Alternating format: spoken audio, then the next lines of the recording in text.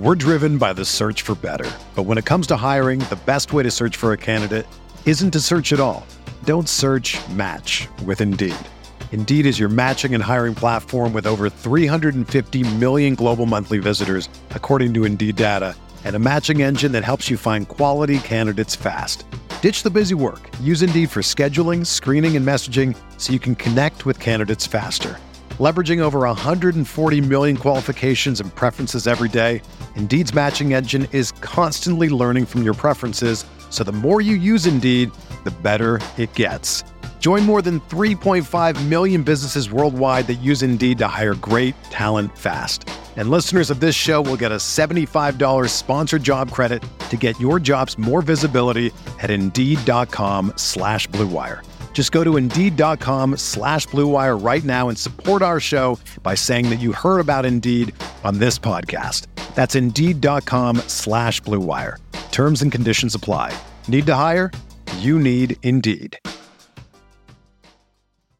Welcome back. It's the Big Blue Banter, New York Giants football podcast. I'm Dan Schneier. I'm joined as always by my co-host Nick Filato. And tonight we're coming to you after the Giants blew out the Philadelphia Eagles. What year is it today, Nick? Is it really the year 2023? I can't remember the Giants blowing out the Eagles in God knows how long. And I know the circumstances are what the circumstances are. The Eagles rested their starters for most of the second half. Yeah, after it was 24-0. After 24-0. Beat down. In the first half, the Giants went up 24-0. The Giants threw for 233 yards passing in a half. I didn't even think the Giants possibly could throw for 233. They barely made it to 233 in a game over their last 5 years of football.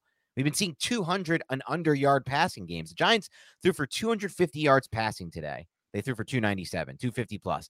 This was the first time the Giants had consecutive 250-yard passing games since 2019. First time 250 or more in two games in a row since 2019. It's 2023. That was 4 seasons ago. And they almost became, Tyrod today was 3 yards short from becoming, and you know they wanted to get him there on that last drive, the first 300-yard passer in back-to-back games since 2019 as well.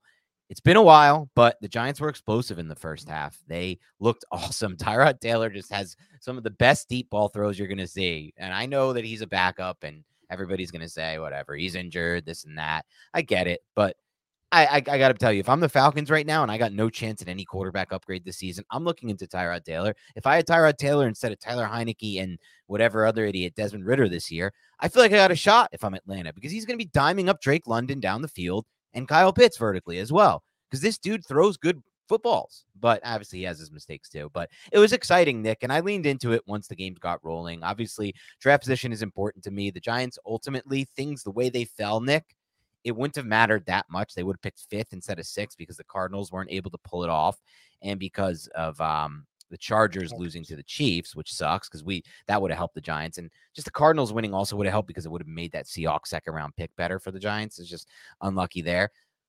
So it didn't really ultimately hurt their draft position that much. One pick. It hurts a little, obviously, especially if you're looking to trade up. But to blow out the Eagles, to embarrass them, to just have them going into the playoffs like just looking like shit or utter shit. And almost, this is the thing I wanted, Nick, that I didn't get. At one point in the game, the Giants were up 24-0. If they had won the game, if the final score was, I think the Giants ended up winning by 17. If they had held Mariota in that last red zone drive, not only would I have won my live under, but more importantly, the Giants would have held the Eagles to a negative points differential for the season if they had won by 20, which is crazy for an 11-5 or 11-16. Like just wild that Eagles season has been really wild. I have no faith that I'm not like worried at all about the Eagles this postseason. Now that's when they'll probably screw us and they'll probably like put it together somehow. But I just don't see it this year with that team. And I'm excited for the Giants, the guys like Sterling Shepard who got out there. And Nick, before I turn it over to you, I wanted to make one quick rant because something bothered me about Giants Twitter yesterday. On Giants Twitter, a few people, some I like, some whatever, went off on this whole tangent rant about how pathetic the Giants are because they're honoring Sterling Shepard by allowing him to walk out in the opening, what is it called? Announcements for the team. This is such total crap, dude. Like, what are you worried about? It's not like they're celebrating him in the Ring of Honor. They're just giving him a small token of their appreciation for a guy who's blocked his ass off on every play, runs 60 yards downfield to block, comes in, they ask him to do insert blocks at 180 pounds, catches everything that's thrown to him, tough as hell at the catch point, great route runner, like had injuries. I get it. He didn't have that many production. He didn't have the production people want, the yards. Guess what? Part of that is because he's had fucking horrible quarterback and offensive line play for most of his career. So, like, just enjoy it. Like, the fact that fans got all mad about that, Nick, and put it on Twitter and put all that negative out there. Like, imagine if you're Sterling Shepard, you read that. That feels like shit. Like, it's just such a lame ass BS. Like, be frustrated all you want for this franchise potentially turning back to Jones if that's something you're frustrated with, or for how, they really haven't progressed that much in the last decade. But don't get mad over something like allowing Sterling Shepard to come out of the tunnel first with his teammates, like in his final game with the team. That to me just bothered me, Nick. So that was where I was at. I wanted to get that off my chest before we get going on the game. Now I want to hear from you. Yeah, the game. Yeah. And also, I have no problem with the Giants giving a little tip of the cap to Sterling Shepard, who was the longest tenured New York Giant. Look, there's a lot to take away from this football game. I'm personally reveling in the victory. I know it's going to cost the Giants one draft slot. Right now, the Giants, according to Tankathon, they have the 6th pick, they have the 39th pick, they have the 47th pick. That's 3 picks in the top 50. And then their third round pick is the 70th. So 4 picks in the top 70. Not a terrible position for the New York Giants to be in, but I would love to be at first and second. That's not what happened. But beating the Eagles and embarrassing them up 24-0. I never thought the Giants would be up 24-0 against the Philadelphia freaking Eagles. I will take that. And everyone's like, oh, well, they benched their guys that half. Dude, it was 24-0. Jalen Hurts was getting harassed because Wink Martindale was dialing up the pressure. Every single type of pressure and blitz, Wink Martindale was throwing at Jalen Hurts. The point where he was getting popped, they tried the tush push. Bobby Okereke said, nah, Carl Banks taught me this. I'm going to jump over and I'm going to hit you. I'm going to teach you a little lesson there. Bobby Okereke on the blitz up the A gap, runs over who was it, Kenneth Gainwell or Boston Scott, whoever the hell it was. Maybe it was Rashad Penny, and then hits Jalen Hurts, hurts his finger. I'm not looking for Jalen Hurts to get hurt, but it's just the fact that the Giants were getting in their heads and getting after them. We have not talked or seen the Giants do that. I wish I could have did it more consistently throughout the 2023 season, which was an absolutely pathetic season. But to end it, it's pleasant for me to witness the New York Giants go out on this note. And it also shows you that they're not quitting on this freaking coaching staff, which was something that we approached and talked about maybe about 6 weeks ago. We're like, yo, we got to see down the stretch if this is a Joe Judge type of finish in 2020, maybe Brian Dable's going to get a 2-year. No, of course not. They came out, they played, and then you see just the upside of Tyrod Taylor, and you see the upside of a quarterback who was willing to throw to every part of the football field. The corner to Wan'Dale Robinson. You had the slant to Wan'Dale Robinson, which was beautiful. You had the deep passes to Slayton. You had the deep passes to Hyatt. I want to see that consistently. And the one to Barkley up the sidelines, dude. Absolutely love seeing that from Tyrod Taylor. You also saw some quarterback carousel with Tyrod Taylor, who got injured. Tommy DeVito came in, got injured. Tyrod Taylor came back in, and then it just kept going back and forth. But I think it was a pleasant way to end one of the most pathetic seasons we've seen. Just an absolute letdown of a season, but at least they went out beating the crap out of the team that I despise more than any other team. Dallas Cowboys might have something to say about that, though. It's close for me too. My brother hates the Eagles more than the Cowboys, and he always questions why I don't hate the Cowboys more, but I'm like more okay with the Eagles winning because the Eagles won recently that Super Bowl. So like they've snapped that streak. The Cowboys, it's been so long that I want that to continue on. I want to continue to make the jokes of like, here, I'll show you the Cowboys' last Super run. It's a VHS tape. Like you gotta find a VHS player. But I want to unpack a couple things you said. The first one being what this win might mean for the coaching staff. So you saw after the game, John Mara told reporters, and he hasn't spoken much to reporters. That's Giants owner John Mara. And he said, I'm really happy with this win. Any win is a good win, but especially this win.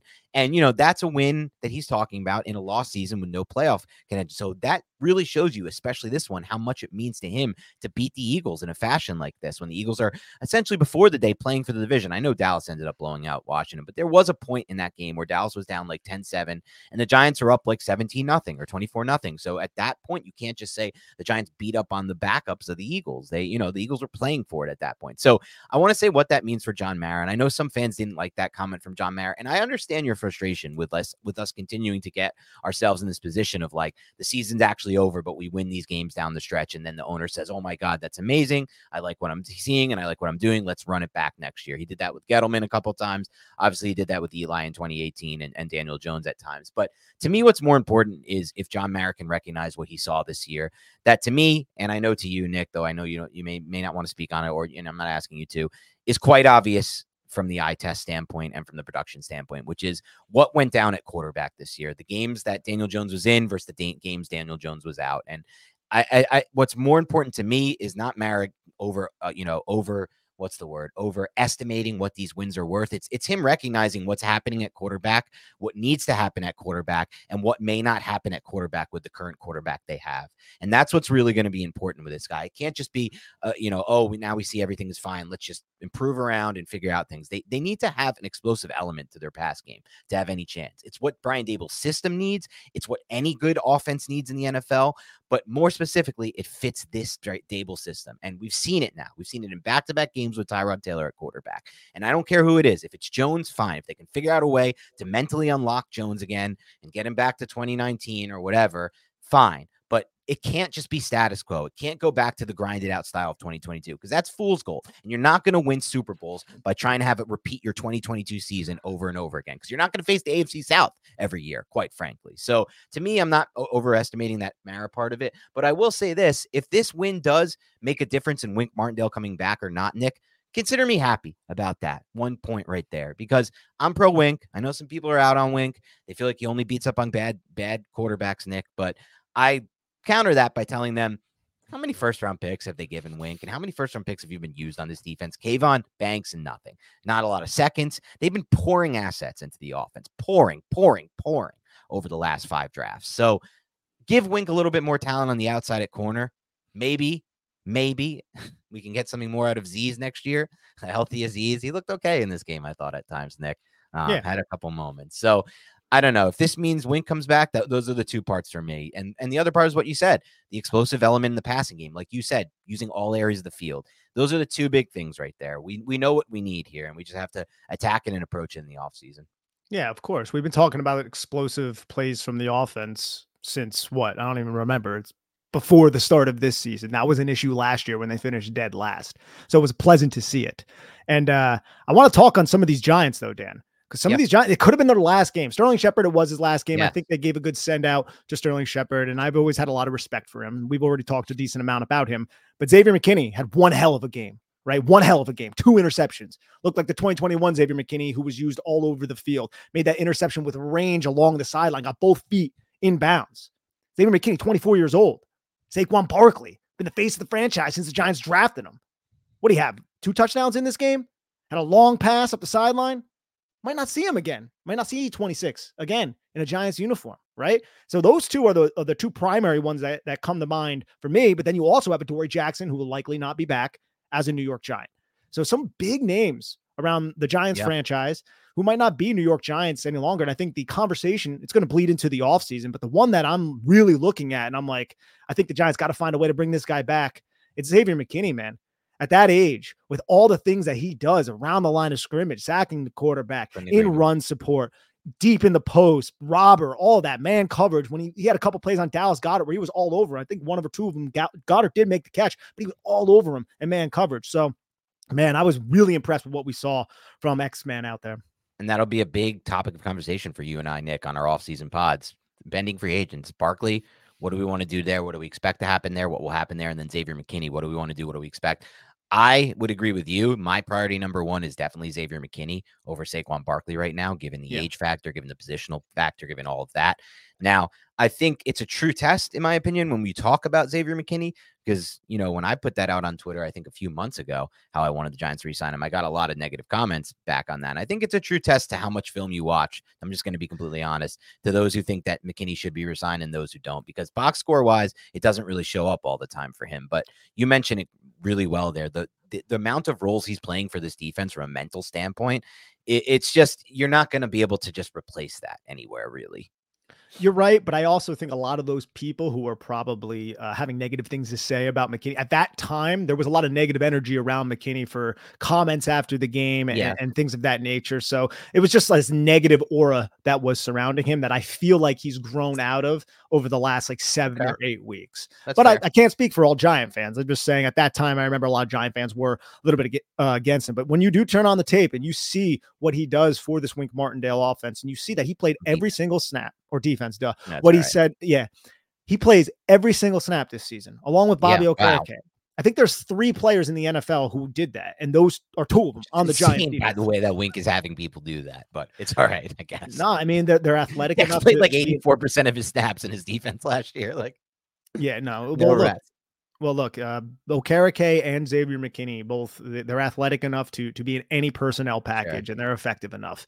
So Okereke was just a slam dunk of a signing this season, slam dunk. And I remember like the first 2 games, we were like, "Yo, man, that doesn't really look that good." I know. Holy crap, he started breaking out, and then once the Miami game came around, we're like, "Dude, he is freaking everywhere." Dude, I think I heard a stat that the Giants over the last like 5 or 6 weeks, are they like the number 1 defense in turnovers? I could be wrong there, but they've been just forcing turnovers. Last year, the Giants, they were what?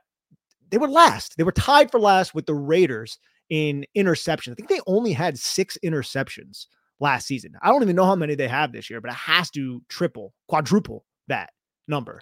Yeah, it has to, because they had that one stretch where they won the 3 games with DeVito, where they had like 6 turnovers against Washington, another 3 in the game against Patriots, and or something.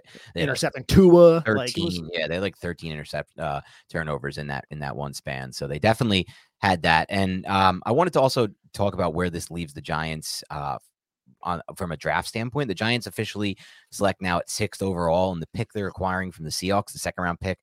I need to get I don't have the exact one on that. I know it fell a little bit after their win today, so I have to look at that. But the top of the draft order now is just interesting to me, Nick, because it's Bears, Commanders, Patriots, 1, 2, 3, then Cardinals, Chargers, Giants. And I think if with Bears, my early prediction based on that, Nick, with Bears, Commanders, Patriots would probably be Caleb Williams. I don't buy into the bullshit, the BS hype about them keeping Fields. I think they're obviously trading Fields and resetting that. And I think Williams straight up is a just better prospect than Fields. Always was, always is, and he's younger and he's cheaper.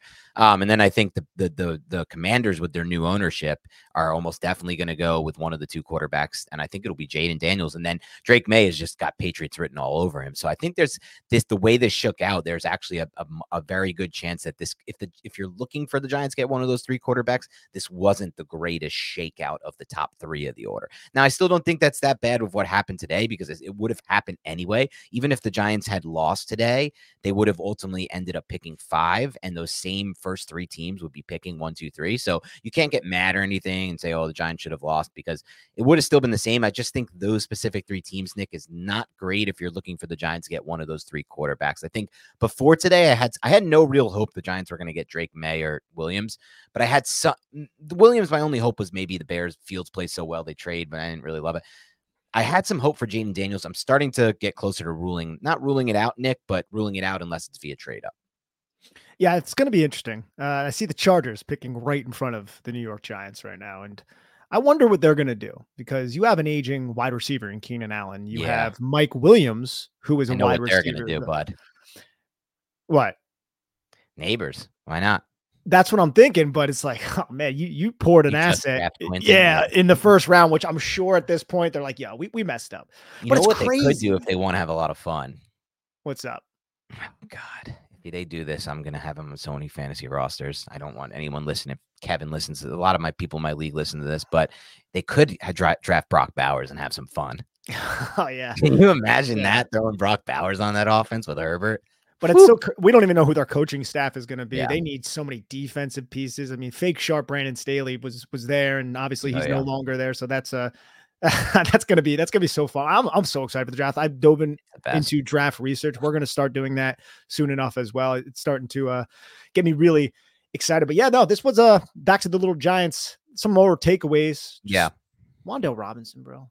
He looked freaking great again, man. His post-catch ability is crazy. And if he didn't trip on that one play, that could have been even bigger. Like, I know. He just looks awesome out there, Wan'Dale Robinson. And also, Darius Slayton. This is 3 weeks in a row he had a touch. No, I know we did, but watching Darius Slayton now with, again, a quarterback who is going to let it rip, you're seeing it. You're seeing who this guy can be. And I'm not saying Darius Slayton is this 1,500-yard type of, he's not, but he is that good 900. He can get to 1,000.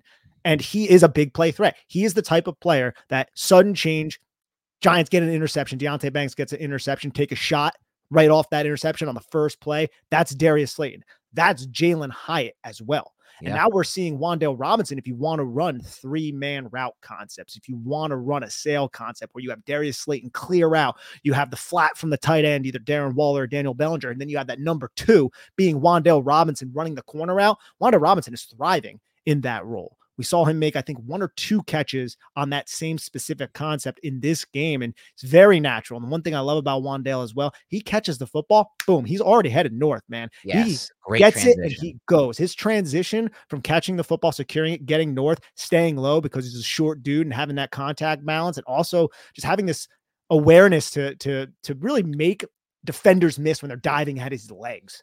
He's like good at like kind of like not jumping over people, but like leaping and getting his feet off the ground to avoid trash, right? So, man, I've been really impressed with those 2 wide receivers specifically over the last couple of weeks. And we haven't even seen the upside, or at least the perceived upside, because he is getting a little bit long in the tooth, of Darren Waller yet as well. So if the Giants can... I know what's going to happen on that front, Nick. I'm going to be one of the lone people in the do tell optimistic side of what Waller will give the Giants next year. I know everyone's going to be, oh, he's injured. He's injured. No, I'm on Team Waller next year. Obviously, it depends on what they can do at quarterback. I don't really think he's going to be that productive with Jones, but if they can upgrade there, then I'm definitely on Team Waller.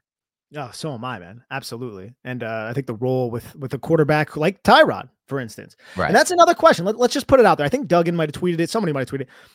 I'm open to the Giants bringing back Tyrod. Me too at this point. And actually have a competition. It's just, are the Giants find quarterback? Yeah, if they can't find anybody in the draft, I mean, the Giants probably won't do that, Nick. No, I don't think they will. But I also think it's funny that like 2 years ago, Emory Hunt said Tyrod Taylor was better than Jones in practice, and fans just absolutely trashed the guy. Just told him he's the dumbest analyst in the history of the world. And it's like, I kind of just watched the 2023 season, and Taylor was objectively, undeniably better than Jones. I know he had Justin Pugh, and Jones didn't have Justin Pugh. Now and he had Andrew Thomas, injured Andrew Thomas. It's undeniable when you turn on just off of what he's able to do. Now, Tyrod in this game, I thought he was going on the IR like 2 or 3 times. That's always going to be an issue with That's Tyrod. The problem with re-signing him too, by the way. If you're the Giants, you have to deal with the injuries. But his ability to maneuver the pocket, keep his eyes downfield, extend plays, and allow his receivers to uncover against man coverage, zone coverage, it's just far superior to Daniel Jones. The ball gets out of his hands, man. Ball gets out of his hands. He stays in the pocket, and he doesn't roll right, and his downfield throwing is undeniably better. It's because it's actually like probably top 10, 15 in the NFL. I know he doesn't have all the traits. He throws a lot of bad passes too. But as far as just downfield throwing and touch, dude, it's like accurate all the time and on the money.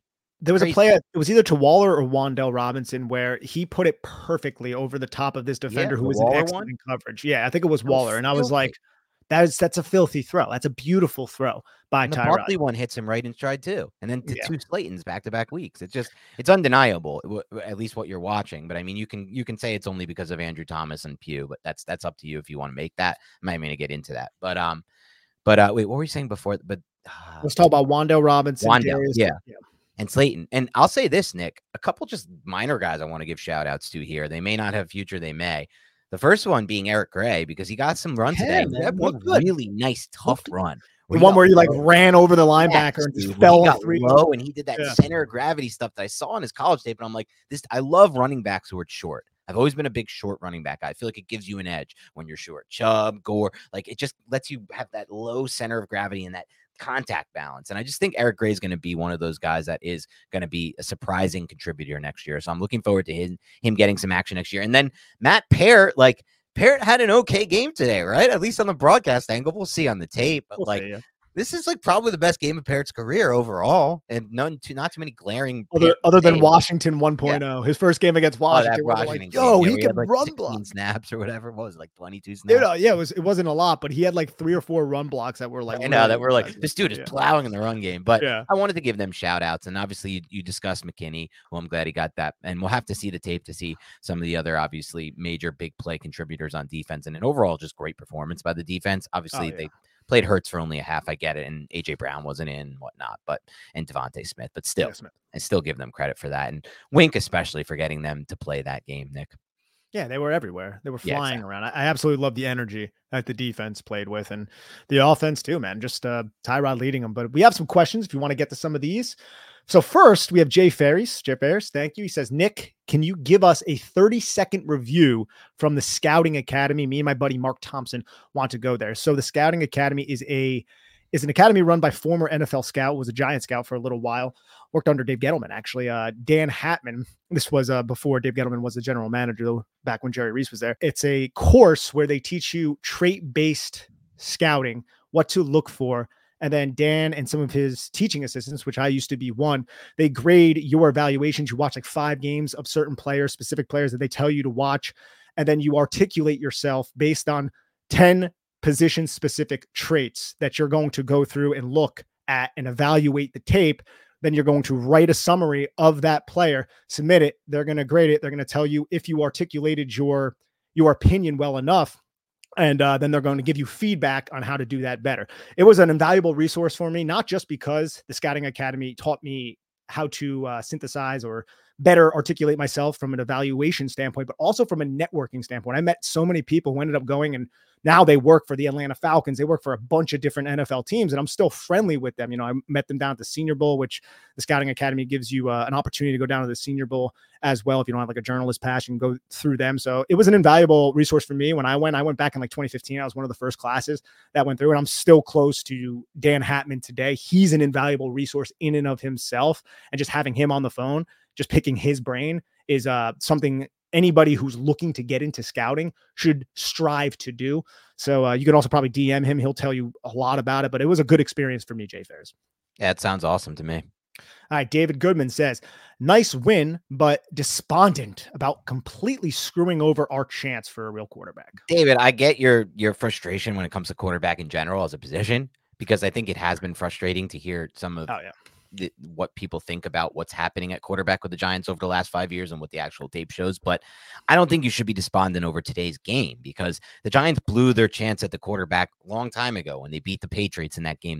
They could have easily lost, but Mac Jones handed it in and they still missed the field goal. When they beat the Packers, when they beat the Washington, the chance at those was over. I mean, like I said, even if they had lost today, the Giants, they only would have had the 5th pick because the Cardinals ended up losing that game. So, and the Patriots didn't beat the Jets. So ultimately, this didn't really matter. I mean, you're not going to probably get a quarterback at 5. You're probably not going to get a quarterback at 6. That, in my opinion, as far as how it shook out. Now, I could be wrong. Maybe Washington surprises us and they stick with Howell and they go with Marvin Harrison Jr. I don't think that's impossible. The Patriots not going quarterback, though, seems almost near impossible to me at that point. And I don't buy into the keep Fields trade the first pick either. So I think Caleb Williams is almost a lock to the Bears. Yeah, I'm right there with you. What about the Cardinals? Cardinals, they've at least publicly committed to Kyler Murray for next year with John. They also publicly committed to Josh Rosen. I know. Different. Right? That's why I said publicly. So I don't know, but I also don't think they're going to be in a position either with their pick. We're driven by the search for better. But when it comes to hiring, the best way to search for a candidate isn't to search at all. Don't search, match with Indeed. Indeed is your matching and hiring platform with over 350 million global monthly visitors, according to Indeed data, and a matching engine that helps you find quality candidates fast. Ditch the busy work. Use Indeed for scheduling, screening, and messaging so you can connect with candidates faster. Leveraging over 140 million qualifications and preferences every day, Indeed's matching engine is constantly learning from your preferences, so the more you use Indeed, the better it gets. Join more than 3.5 million businesses worldwide that use Indeed to hire great talent fast. And listeners of this show will get a $75 sponsored job credit to get your jobs more visibility at Indeed.com/Blue Wire. Just go to Indeed.com/Blue Wire right now and support our show by saying that you heard about Indeed on this podcast. That's Indeed.com/Blue Wire. Terms and conditions apply. Need to hire? You need Indeed. Another day is here, and you're ready for it. What to wear? Check. Breakfast, lunch, and dinner? Check. Planning for what's next and how to save for it? That's where Bank of America can help. For your financial to-dos, Bank of America has experts ready to help get you closer to your goals. Get started at one of our local financial centers or 24/7 in our mobile banking app. Find a location near you at bankofamerica.com/talktous. What would you like the power to do? Mobile banking requires downloading the app and is only available for select devices. Message and data rates may apply. Bank of America N.A., member FDIC. What's going on, Big Blue Banter listeners? I'm excited for the football season for several reasons. And one of those reasons is Prize Picks, which is North America's largest independently owned daily fantasy sports platform. And it's so simple to use. Instead of battling thousands of other players, including professionals, sharks, and people who are going to exploit you, you pick more than or less than on 2 to 6 player stat projections, and you just watch the winnings roll in. It's very simple to play and gives you a little extra skin. I've set my picks in less than 60 seconds. There are so many stats to choose from, and the withdrawals of funds are easy and quick. Dan and I will be adding a segment to our show before every game where we pick our favorite stats, more or less yards or touchdowns, what have you, and we'll be discussing why from a scheme, matchup, and game theory perspective. I love their promotions and how easy their interface is to operate at Prize Picks. I may select more on tackles for a loss from Bobby Okereke or Kayvon Thibodeau next game. They also do other sports as well. It's a really cool experience. Please join Dan and I in the fun of Prize Picks. Go to prizepicks.com/banter and use code BANTER for a first deposit match up to $100. Again, go to prizepicks.com/banter and use code BANTER for a first deposit match up to $100. You will not regret it. Make Little Caesars, the official pizza sponsor of the NFL, part of your game day. There are few things better in the world than kicking back, watching some football, and biting into some delicious Little Caesars pizza. When you need mealtime inspiration, it's worth shopping Kroger, where you'll find over 30,000 mouth-watering choices that excite your inner foodie. And no matter what tasty choice you make, you'll enjoy our everyday low prices, plus extra ways to save, like digital coupons worth over $600 each week. You can also save up to $1 off per gallon at the pump with fuel points. More savings and more inspiring flavors make shopping Kroger worth it every time. Kroger, fresh for everyone. Fuel restrictions apply. Order online during our Pizza pregame, 1 hour before and 3 hours after NFL kickoffs, plus all day on Sunday. And get ready for some football and fun. Choose your favorite Little Caesars pizza or pick the toppings you crave. Old World pepperoni, extra cheese, Italian sausage, olives, onions, pineapple if you're into that. Put it on half the pie, the entire pie. There are so many other options that I don't have time to name. Slap that on a round crust, a thin crust, a stuffed crust, a Detroit-style deep dish. Either way, you win. And speaking of winning, everyone scores with convenient delivery or our in-store pizza portal pickup. So grab some friends and enjoy a few slices during the game. Yeah. So this is from SOS Archive. Says we have to move away from Daniel Jones. We're wasting Dable. A fair case can be made that Daniel Jones as a quarterback does waste what Dable wants to do as a coach, because Dable wants a vertically oriented offense that's going to attack on all levels of the field. So it is fair case to be made. Dable obviously made concessions for his offense last year with Jones. I think everyone knows that now. It's obvious at this point, and he figured out a way to win with Jones. But it's fair case to be made. I don't think that's unfair take by SOS Archive. Now, Dable wants to maximize his offense, and the best way to maximize your offense in the current NFL is to create explosive plays to force two high shells, and then you can run the football and just attack through a quick game, which the Chiefs have done successfully over the last 3 or 4 years. But Dable's a good coach, so Dable can scheme a system to Daniel Jones's traits. And that's what he did last year. The Giants were able to win a playoff game off of that. But how sustainable is that? That's the way you got to look at this. Like, how sustainable is that? And does that give the Giants the best chance to win moving forward? I would argue no. I think a lot of Giant fans would argue no. So you want that type of verticality to win football games. And that's what we're hoping for. And whoever the next quarterback is for the Giants, for Brian Dable, who can easily scheme an offense around verticality, like we saw with Josh Allen, and how he was able to groom him and get him ready to be the quarterback that he is today. Sure. And I think to add to that point real quick, Nick, it's not just like verticality, right? It's just production. It's consistent production. When I said the stat earlier that the Jones hadn't had consecutive games with 250 plus passing yards since 2019, that means he went, 4 seasons without doing it. I know he was injured for a bunch of those, but that's also part of the problem. So it's not just like hitting vertical plays. It's actually just moving the ball as a passer for more than 250 a game. more, we can't go 4 years without having back-to-back games of 250 yards passing. It just doesn't work like that. You don't win games like that. You have a season occasionally where you face the AFC South and you grind to 9 wins and you play Donatel's defense and you look amazing for a game. But it's just not a long-term, obviously, plan. All right, Jay Ferries is back, and this one's for you, Dan. I want to hear from Dan. Seeing Tyrod's touch passing, do you feel more confident in Jaden Daniels, who has a similar profile? Yeah, it's interesting. I haven't seen too much of Daniels yet, as far as film goes, but I've seen a good amount of Daniels now broadcast-wise. I really like Jaden Daniels because to me, the upside with Daniels to me, or just not even the upside, the floor with Daniels to me is he's so electric as a runner. And I mean electric. I'm not talking like this is like a woogie. Let me think of like some good running quarterbacks that have come out lately because he's better than all of those.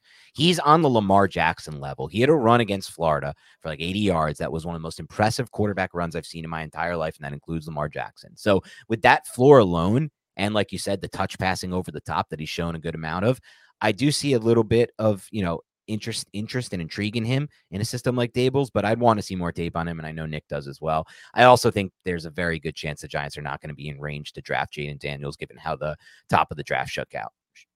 We'll see what happens, though. D-Kit, what's going on? It says Taylor's play really creates tough questions for Shane.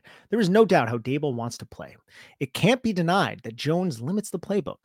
We have picks and cap space. If the object is to win, we have to address this. Yeah. I mean, we have picks, we have cap space to an extent, but it's just a matter of like the question they're going to have to ask themselves. And I'll pose this to you, Nick, as well throughout the offseason is you have some cap space. You don't have $1 million in cap. Yeah, not million's a bad word. You don't have $1 billion in cap space. You have some cap space. And do you want to use that cap space to improve the team around Jones, who you're already stuck with paying no matter what happens? There's no way out. He has guaranteed money against the cap. That's it. And you want to help him by adding linemen, receivers, whatever it may be? Or do you want to use a valuable big chunk of that cap space to re-sign Taylor and create a competition at QB1 between Taylor and Jones? Because if they re-sign Taylor at this point, Nick, I think it's very clear and obvious that he will have the chance to compete to start at quarterback. I do not think he will be re-signing to be a backup behind Jones again. That just for a multitude of reasons. I don't think he would want to do that. I don't think he has to do that, given what he's put on tape. And I also don't think that the Giants would want to do that either. So it's just a matter of what is more valuable to you. Giving your team more competition to get some more upside at quarterback for 2024, or building a better team around the quarterback you already have, which is Jones. Didn't Garofolo today say that if Daniel Jones is done with his rehab and he's been rehabbing insatiably, he's going to be the starting quarterback in week 1? Didn't he say something like that? The expectation is that he's starting quarterback for week 1. And that's Garofolo, who is by far and away the most connected Giants beat reporter. Exactly. In my opinion, these days and for the last 5-10 years, I'm not saying this to take a shot at any of the beat reporters, but it's just how life is today. Millennials are most of what makes up the league, and even younger guys than millennials at this point, Gen Z, they don't really give information like they used to. I don't really hear any scoops out of Ronan, and that's not just Ronan, it's anyone really on the beat. You rarely hear scoops these days, but Garofolo is not that. Garofolo has connections, deep ties into the Giants building. But the reason I don't really make much of that, Nick, is like until April 26th, I don't really care what's said about the Giants quarterback and what they think about Daniel Jones and if he's their guaranteed starter in week 1. Because if you're Joe Shane, are you going to come out here right now and be like, nah, we didn't like what we saw. The tape was pretty obvious. We can't do this with Jones anymore. Because then it causes and creates desperation for you as a GM. And it also puts you in a bad position because teams know you're going to be trying to trade up for quarterback. You're going to be aggressive in trying to get quarterback. So your best play is to actually say that you're good on Jones. Like if he even leans harder into this, Nick, and plays it like he played the Kayvon Thibodeau situation. Remember how there was some talk about, oh, the Giants aren't interested in Kayvon Thibodeau. I don't want him off-field stuff. If he plays the Jones situation like that, this is kind of a, a different way to think about this, Nick. But if he plays the Jones situation like that and leans hard into this, like, nope, we love Jones. It was just the injuries around him. He got unlucky with the injuries, Andrew Thomas, and, we're going to get this going.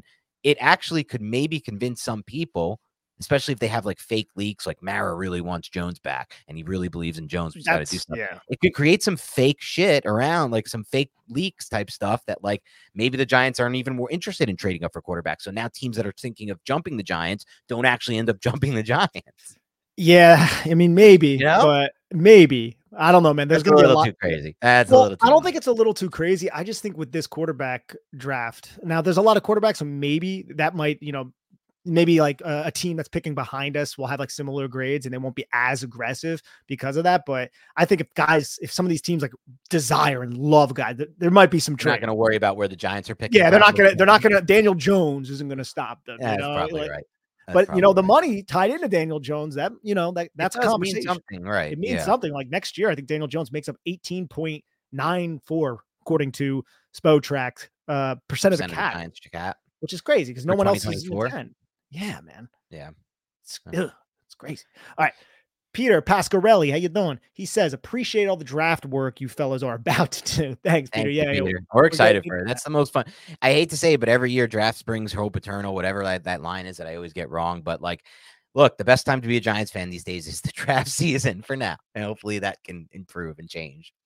Jake, thank you so much. Jake, thank you, everybody. This is awesome. Thank he you, Jake. Says, Giants beating the Eagles means Big Blue Banta gets paid. F them picks. Go G-Man. Absolutely love it. And thank you so much. And I really love defeating the Eagles. I'm sick of every time I write these, like when the Giants have the football post before the Eagles games, I got to like reflect on how much the Eagles have owned the Giants. So I'm glad that now at least I can say, well, the last time we played them on that. I'm curious if you have anything on top, if you just remember writing it. If not, no worries about it, Nick. Well, just like the last time the Giants won in Philadelphia was like 2013 against Matt Barkley, which is insane. We had the Evan Ingram play, which was right there. We had overtime. The Giants won since they made Jones the quarterback. Jake Elliott 61-yard field. There's so many just egregious losses on our plate over the last decade. How many wins does Jones have over them against the Eagles? One, I think. Okay. Yes, and that hurts when Hurts threw that pick. Well, he threw a lot of picks. He threw a lot of picks in that game. He was terrible in that game, and he still should have threw a touchdown pass if Jalen Reagor could catch. I know in that game they would have lost that game too. Oh man, that's crazy. Yeah, but so it's good to beat that team because I absolutely despise them. David Goodman again. Now, this is something, scouting report on Cam Ward, please. There's going to be a lot of scouting reports. I like Cam Ward. I like his game. I've only seen Cam Ward because I've watched Wisconsin. He's electric, man, and he's like a little tank at 6'2". Like he's got that lower half build you want for a shorter quarterback, and he's not that short at 6'2", but he's not that tall. But he's got that tank build in the lower half, which is like Nick always talks about this. Like if you're going for these quarterbacks that are short, you don't want like the Bryce Young build. You want the Kyler Murray thick build on the bottom, and it sounds weird to say, but it's actually really important. Man, absolutely. So Cam has that build. Even Baker, like Baker Mayfield, short quarterback. He barely scratches 6 foot, but he's thick. He's a thicker guy. He can take. Gotta have a base. Have to have the base. The way I look at it, man, is if quarterback's like 185 pounds and like 5'9", 5'10", like how Dexter Lawrence is going to flatten that guy. It's going to be like Squidward meme. It's going to be like over. You know what I'm saying? Just flat to the deck. I need somebody who has some thickness to me. Yeah. All right. We have another one here from Cheese the Moment. Is that how you would say that? Seize the moment. Seize the moment. Okay, cool. Thank you so much. Seize the moment. Good to see you guys and listen to you guys. Thank you. Are you guys going to do a final grades podcast soon? Early thoughts on Bo Nix. I'm sure we're going to have some sort of final grades reflection on the 2023 season at some point in the coming weeks. Just kind of a look back. There's going to be some, coaching moves maybe this week that we're probably going to have to address, but that's something that we'll definitely keep in mind and go over in the immediate end of the season. And then early thoughts on Bo Nix. For me, I feel like he's like 900 years old because he's just been in college for so damn long. But from what I've seen, the very little bit I have seen, and I haven't watched any all 22, big arm, physical, tough kid who runs a lot. But that's really all I got.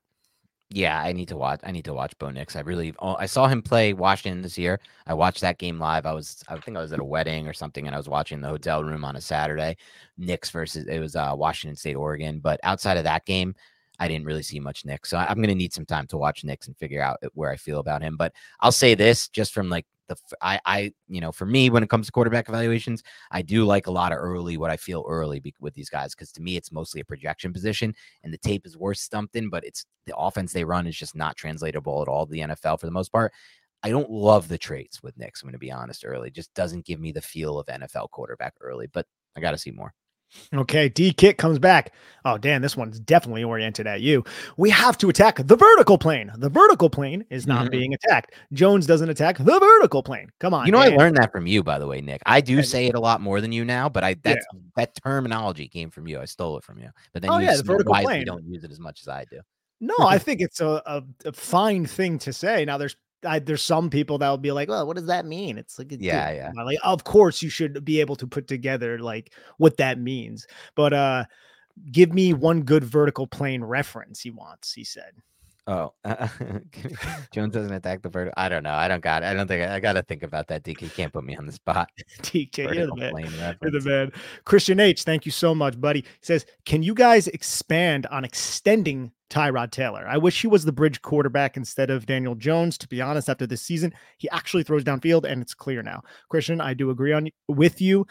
I don't know, with the amount of money tied up in Daniel Jones, how realistic it is that the Giants are going to extend Tyrod. And as we brought up a little bit earlier in the podcast, if I'm Tyrod Taylor and I can go to the Atlanta Falcons, or I can go to a team like that where I can legit start, I'm going to go there. Or have a chance to start. Have a chance to start. Exactly. Like if he doesn't have a chance to start, and he should have this knowledge just being in the building the last 2 years over Daniel Jones, who clearly now, like, there is a good case to be made that Tyrod Taylor should be starting over a guy like Daniel Jones, but money does talk. The Maras have a lot invested in Daniel Jones. If I'm Tyrod Taylor, why am I coming back to the New York Giants? Especially if my guys aren't there, like if Sterling Shepard's not there and if Saquon Barkley's not there.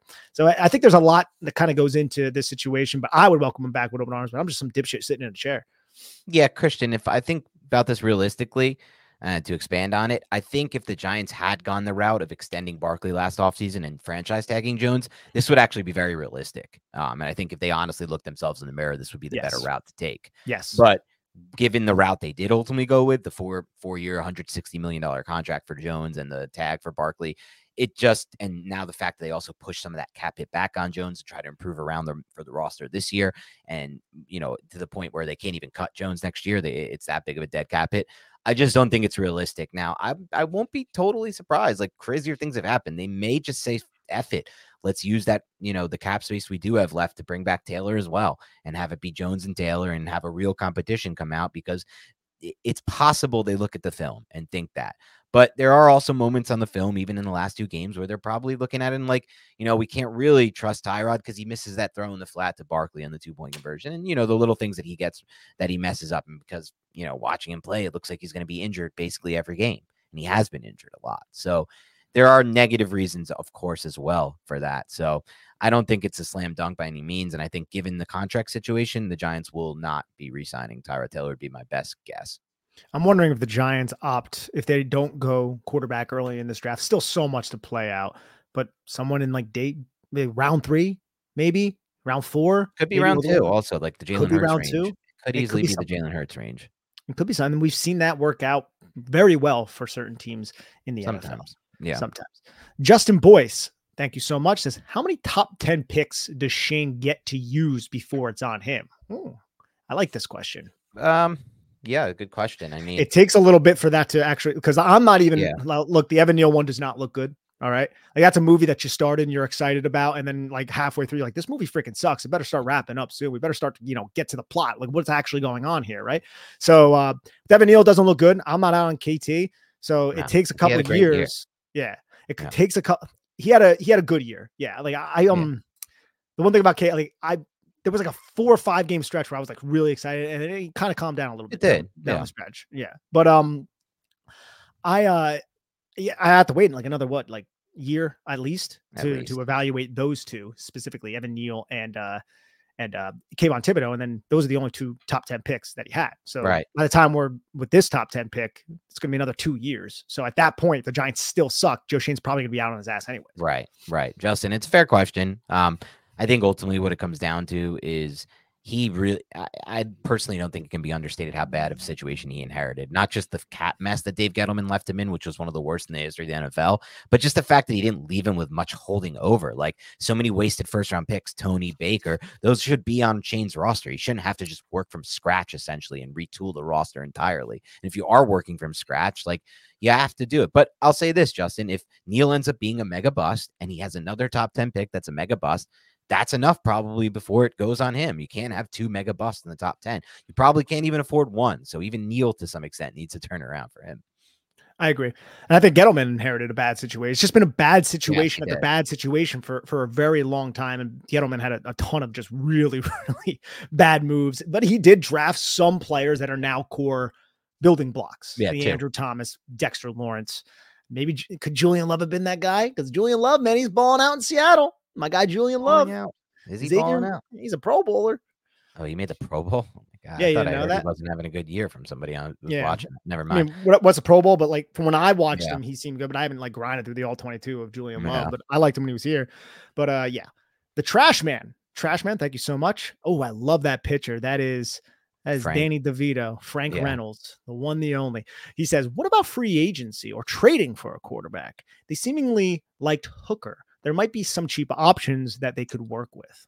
Yeah, I think this is where it gets interesting. If the Giants Yeah. feel like they're not in position with falling to 6 in the draft, and given, like, as I'll continue to mention all offseason, to me, it's really just who are those first 3 teams? Washington, New England, and Bears. Those are some of the 3 of the likeliest teams to take a quarterback. So if they look at that thing and they're like, yikes, well, we're never getting those guys. We'll never be able to trade up to that. And we don't like what's left after Jaden Daniels, May, and Caleb Williams. They, in my opinion, will potentially look to free agency. It may not be Tyrod Taylor, but it may end up being something that, Russ Wilson on the cheap for $3.5 million or something like that to revive his career. Like, because look, the Giants are very similar position, in my opinion, to where the Bucs were last offseason at the quarterback position. The Bucs were like, we can either roll it with Trask, who sucks, or give Baker a chance at $3.5 million or whatever he signed for, and ended up being like, what are you laughing at? Trask? Just how you compared the Bucs to the Giants. You're like, yeah, Trask, who sucks. Such a veiled shot at.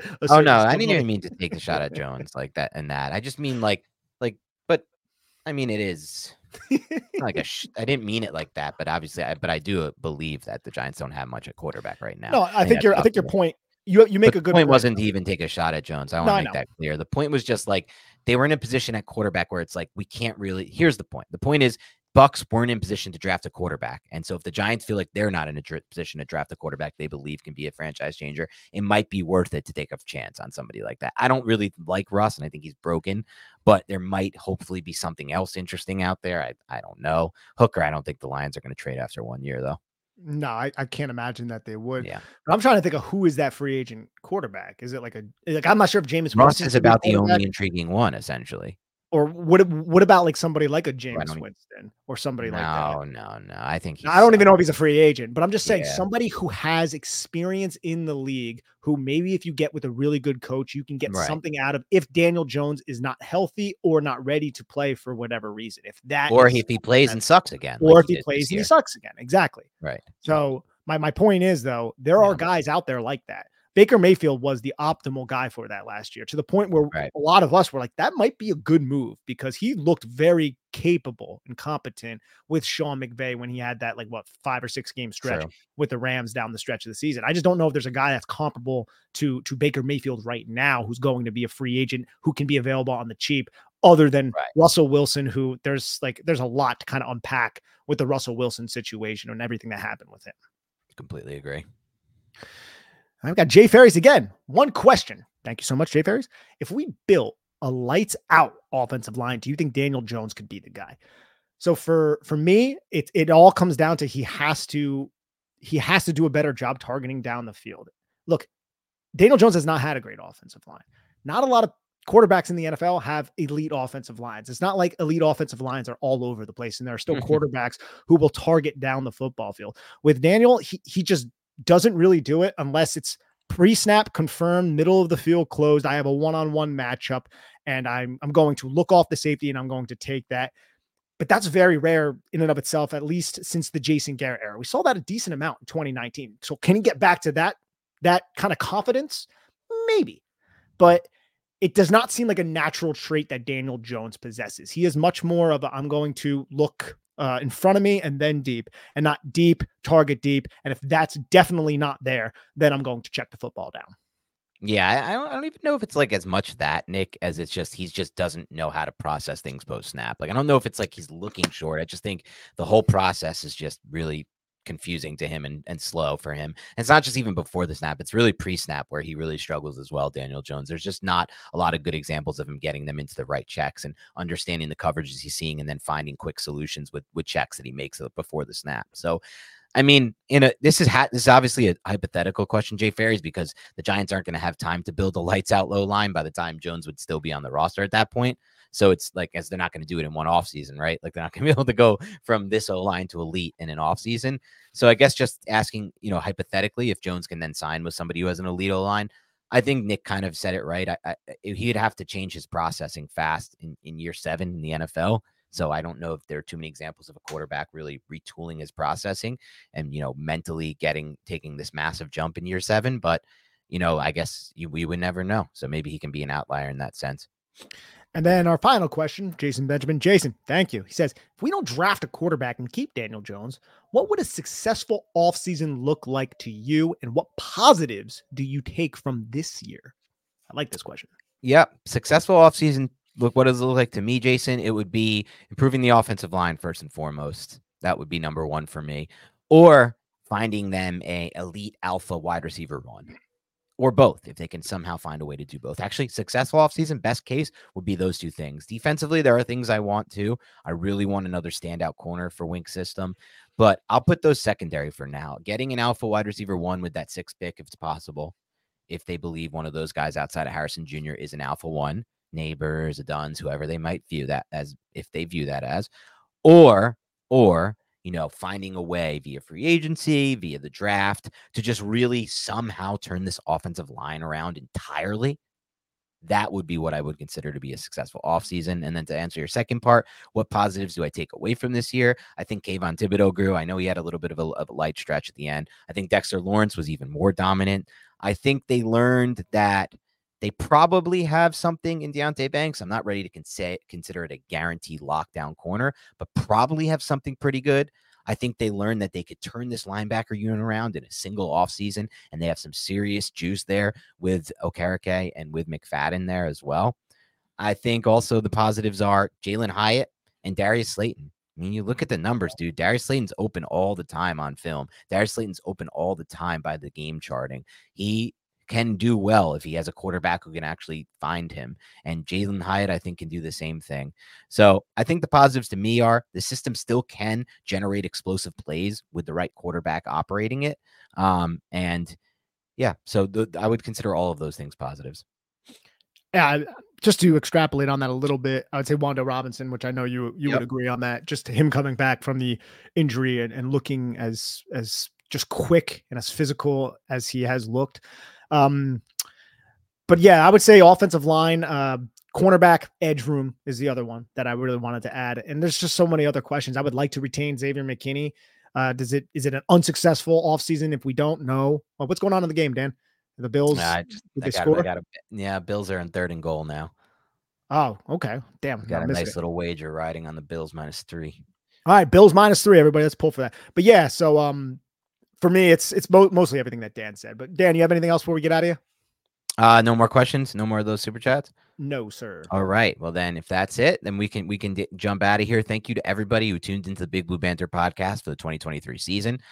We know it was another trying one. It was a tough one. So we appreciate you hanging with us. It wasn't what we wanted, any of us, but it's over now. And it ended with them beating the Eagles. So you got that. Oh, wow. Josh Allen just threw the stupidest pick I've ever seen. Oh, he threw a pick? God, it was it Ramsey? Reception. Yeah, this is such a Josh Allen pick. Oh my God. I don't know what happened. There's Was like a that miscommunication.